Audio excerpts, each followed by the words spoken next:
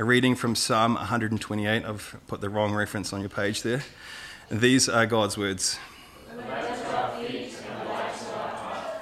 A song of ascent. How blessed is everyone who fears Yahweh, who walks in his ways. When you shall eat of the fruit of the labor of your hands, how blessed will you be, and how well will it be for you. Your wife shall be like a fruitful vine in the innermost parts of your house, your children like olive plants all around your table. Behold, for thus shall be the man be blessed who fears Yahweh. May Yahweh bless you from Zion, that you may see the prosperity of Jerusalem all the days of your life. Indeed, may you see your children's children. Peace be upon Israel. These are God's words. Amen. You can take your seats. This psalm rejoices in the blessings that God gives to a man who has lived in the fear of Yahweh. It shows what blessings God loves to give those who fear him, and it shows us what true blessings are. And in so doing, it holds out an attractive prospect for the young man who is living in the fear of Yahweh. This is a future that all young men should want. And this psalm says to young men, if you live in the fear of Yahweh, he will gladly give you these great blessings in time. Notice the nature of these blessings. Eating of the fruit of your labor, having a fruitful wife, and having a table full of children. These blessings cannot be instantaneously attained. They must be given by God over time. These long-term blessings also come after years of faithful work and sacrifice. The connection between the fear of Yahweh and work and sacrifice is made in verse 2, when it says that the man who walks in God's ways shall eat the fruit of the labor of his hands. Those who fear Yahweh will work, then afterward enjoy the fruit of their labor. God does not bless a man by dropping a wife and family in his lap. This is a blessing that God builds over time. This glorious prospect of having children around you like olive trees at your table is the prospect of cumulative blessing, blessings built upon blessings over time. In this day and age, I think it is important to address the fact that this psalm is male-centric. Putting it another way, in a way that would upset the feminists, which I like to do from time to time, it is a patriarchal psalm. God was pleased to give the church, made up of both men and women, a song for both genders to sing that rejoices in the blessings exclusively given to faithful men, patriarchs of the home. Only a man can have a faithful wife being faithful in the innermost parts of his home. It begins with the general principle, how blessed is everyone who fears Yahweh, but it then applies that general principle to men only. In an age saturated in feminism, I would expect this emphasis to be troubling for many modern Christians. If this emphasis is deemed sexist by someone, putting it plainly, they have a problem with what God values and who God is. When we have trouble with the way God frames things or where he puts his emphasis, we need to realign our thinking with his. These blessings should be something that both men and women want to rejoice in. It is good for the Christian to sing about all the glories seen in God's design, and one of those glorious things is the male-led home. It is good to praise God for these things that he chooses to bless faithful men with. But why do people hate patriarchy, and why do they hate the male-led home? I'm going to have a crack at this. We know that Non's already had a real good crack at this with the book, but I'm going to talk about Disney. It is easy to see that Satan, the prince of the power of the air, is in the business of training the affections of our culture in the opposite direction to godliness. Christians, being part of this culture, do not escape from this conforming influence unless we resist it. Satan knows that if we hate God's standards, we are not going to follow them, even if we can plainly see them on the pages of Scripture. So how has he and this worldly system that he controls been training our culture's affections away from the blessings laid out in the psalm. There are many ways, but here's one example. Think about Jasmine in the movie Aladdin. As Aladdin is speaking to her dad and Jafar about courting her, she interrupts them indignantly with, "I am not a prize to be won." While there were definitely some problematic things in her Muslim culture around arranged marriage and whatnot, and being married before 16 was a pretty stupid rule, even so, was it wrong that Aladdin was trying to win her to himself? The movie implied that this pursuit cheapened her, that Aladdin's advances made her seem like one of those junky prize teddies at a fair. So her indignation was justified, apparently. They made it seem as though a man should not prize a woman and consider her as a potential asset to his home. But the psalm unashamedly speaks about a man's wife being an asset to him. Verse 3 says, "Your wife shall be like a fruitful vine in the innermost parts of your house." Proverbs 18:22 says, "He who finds a wife finds a good thing and obtains favor from Yahweh." A good wife is an asset to a man, and it is also a sign of God's favor upon him. Not an asset in the way that a piece of furniture is an asset, but as a helper fit for him, a productive member of his household, a fruitful vine. Only one person, a woman, can fulfill this role, and when this role is fulfilled, well, it is a blessing to a man. There is a unique glory in a woman taking on the role of a wife. If a woman understands this glory, when a man pursues her to fulfill that role of glory in his home, she should be honored, not indignant. She is being highly prized, highly valued by him, as she should be.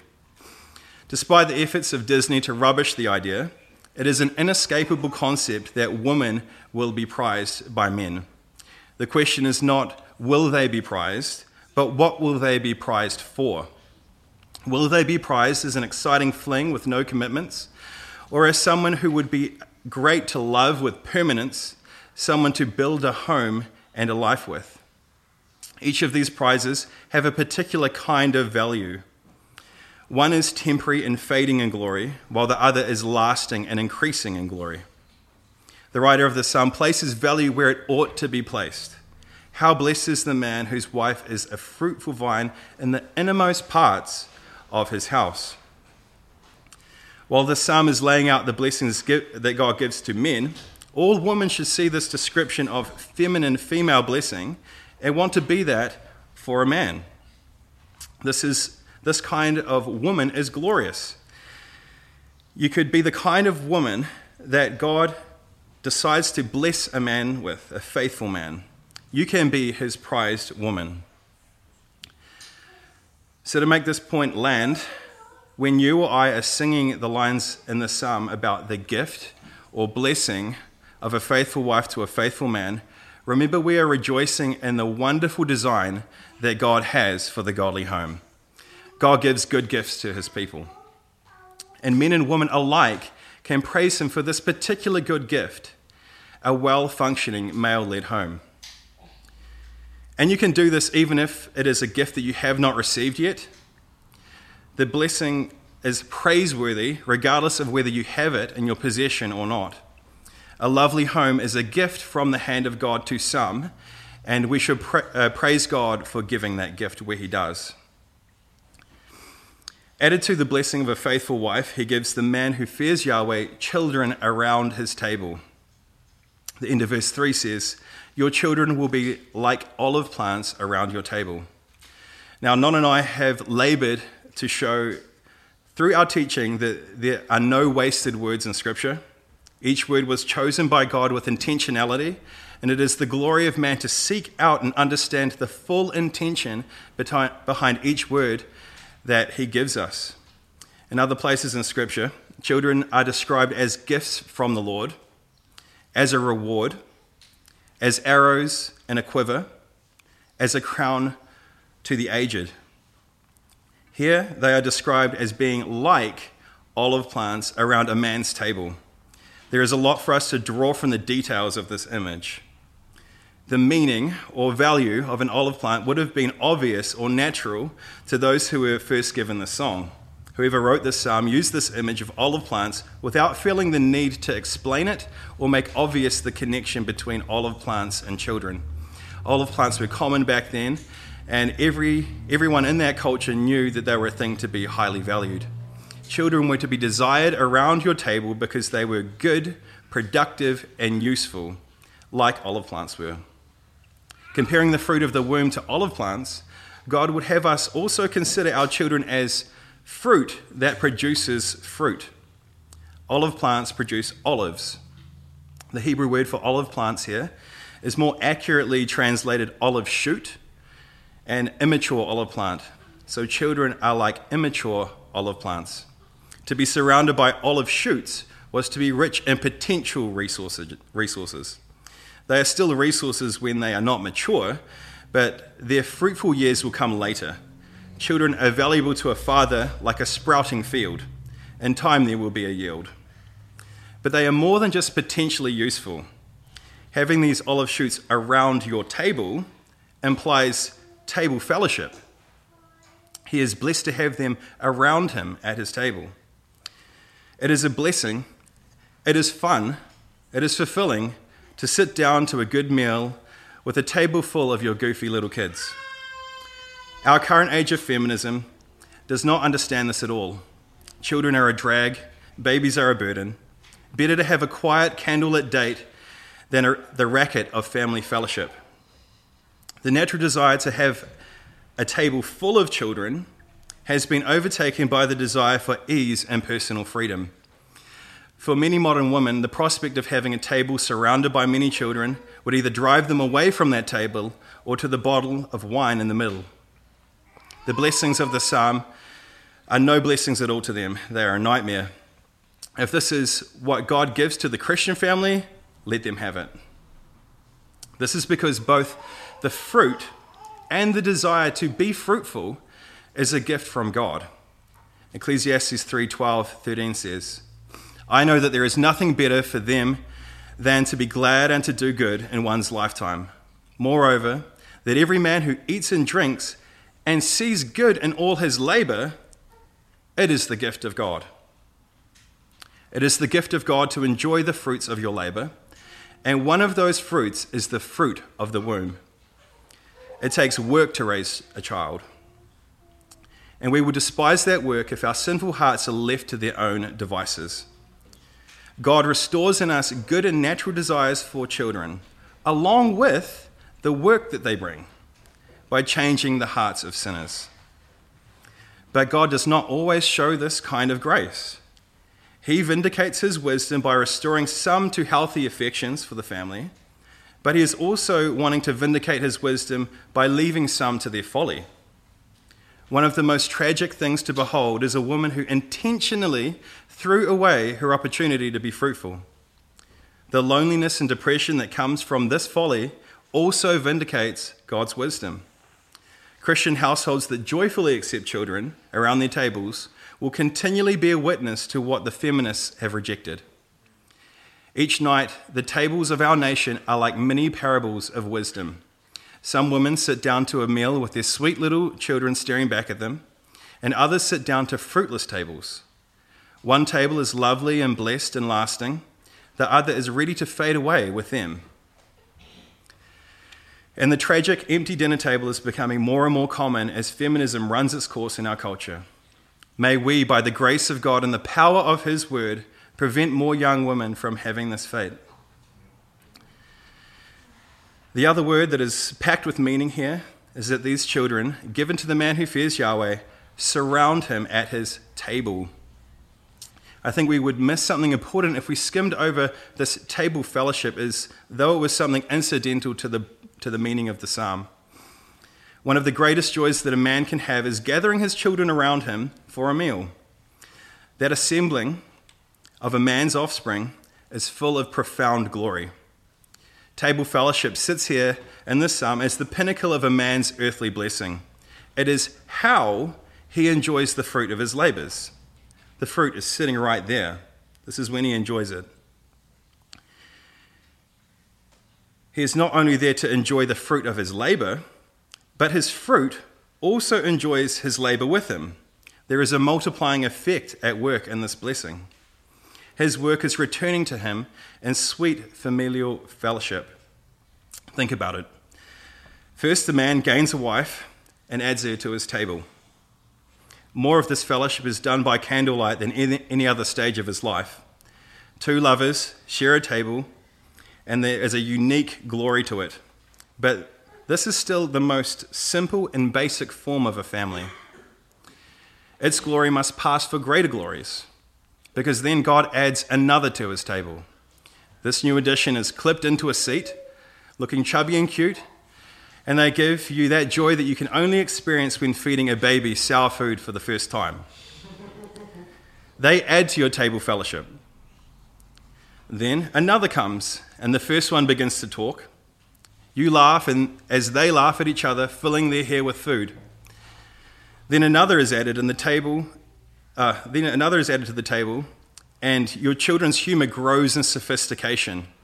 The fun is multiplied with each new child, and as they grow into maturity, your table fellowship grows and grows until eventually, as the psalm says, you are surrounded. You have a full table. This later table has a glory that is incomparable to the first state of that table.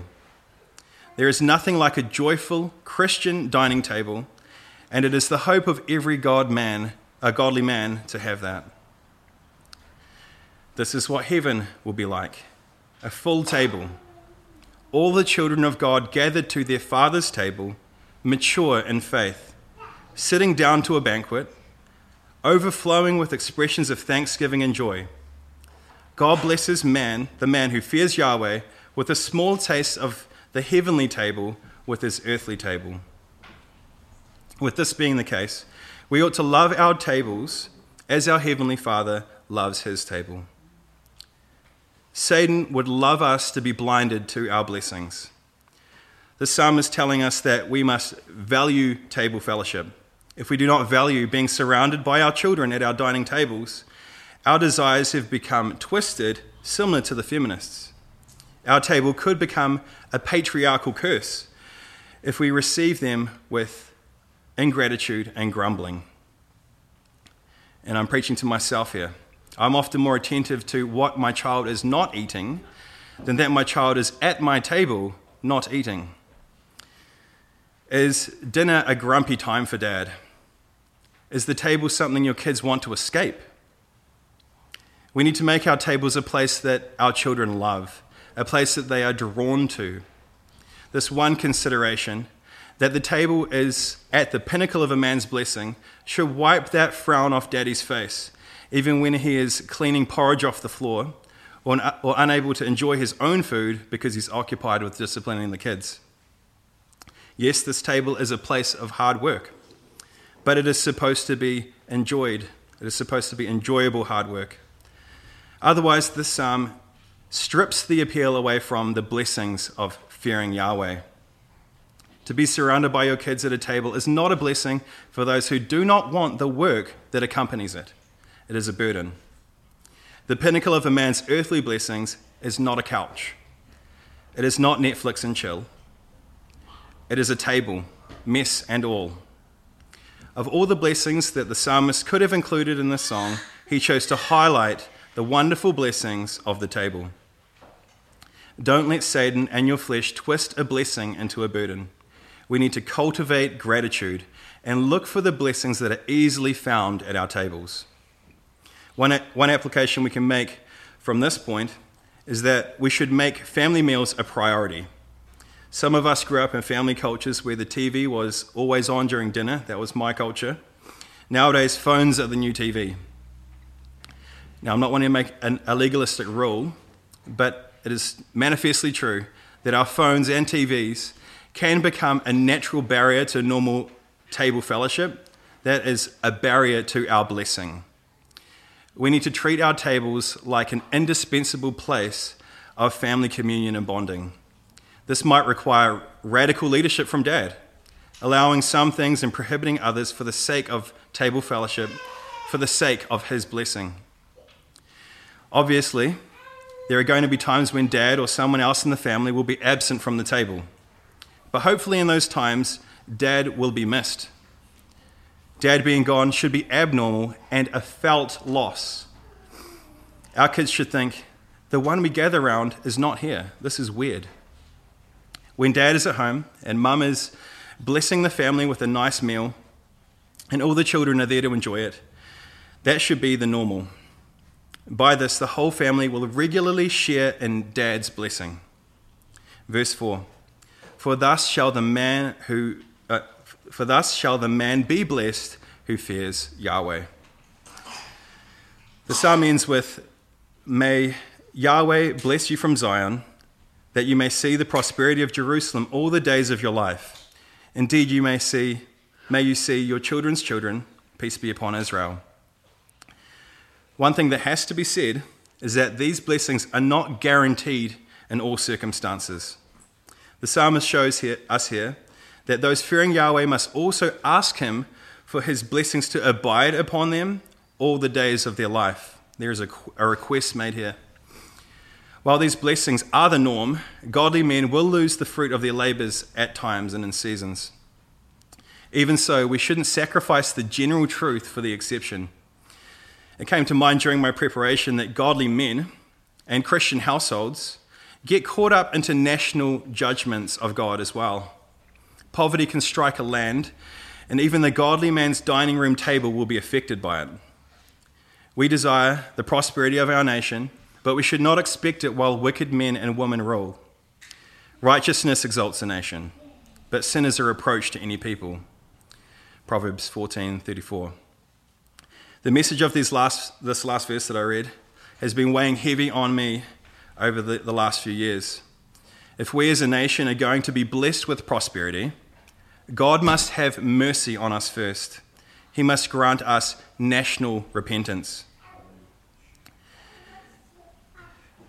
You would have all seen the New Zealand police kidnapping that child this week, stealing it from his mother, who didn't want to have the vaccinated blood put in after the operation.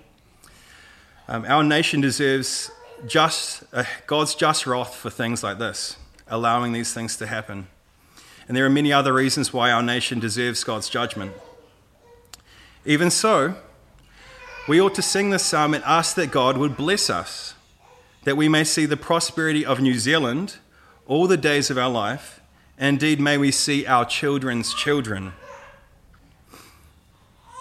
He is our only hope. We need the mercy of Christian reformation over our nation if this is going to happen. These things are serious. The church cannot continue play-acting Christianity in our culture. God will not tolerate sustained wickedness in any land. This nation needs to repent, or we will be vomited out of the land, like many nations have been. Whether he continues to grant us the prosperity we have grown to be used to or not, and it looks like we probably will be losing some of that prosperity, this is a psalm that we ought to sing in every circumstance. We are always in need of the favor of God, so we should always be asking for it in faith, as this song does, knowing that God blesses those who fear him and call upon him in prayer. Let us pray fervently for kings and all who are in authority, so that we may lead a tranquil and quiet life in all godliness and dignity. This is good and acceptable in the sight of God our Saviour, who desires all men to be saved and to come to the full knowledge of the truth. May his peace be upon his church. May his peace be upon our nation. Let's sing this psalm now to the tune of Come Thou Fount.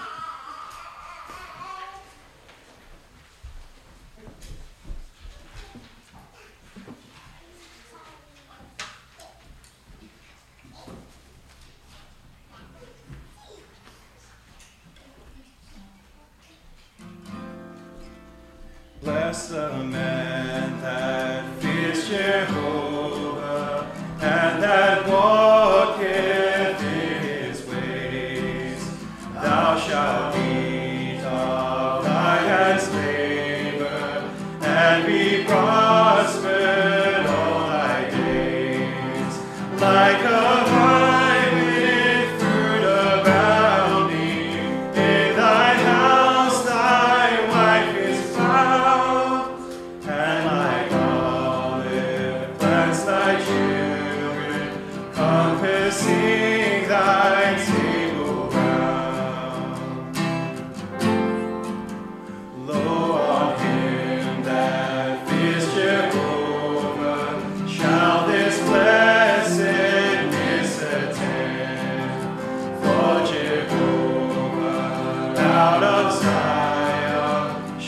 to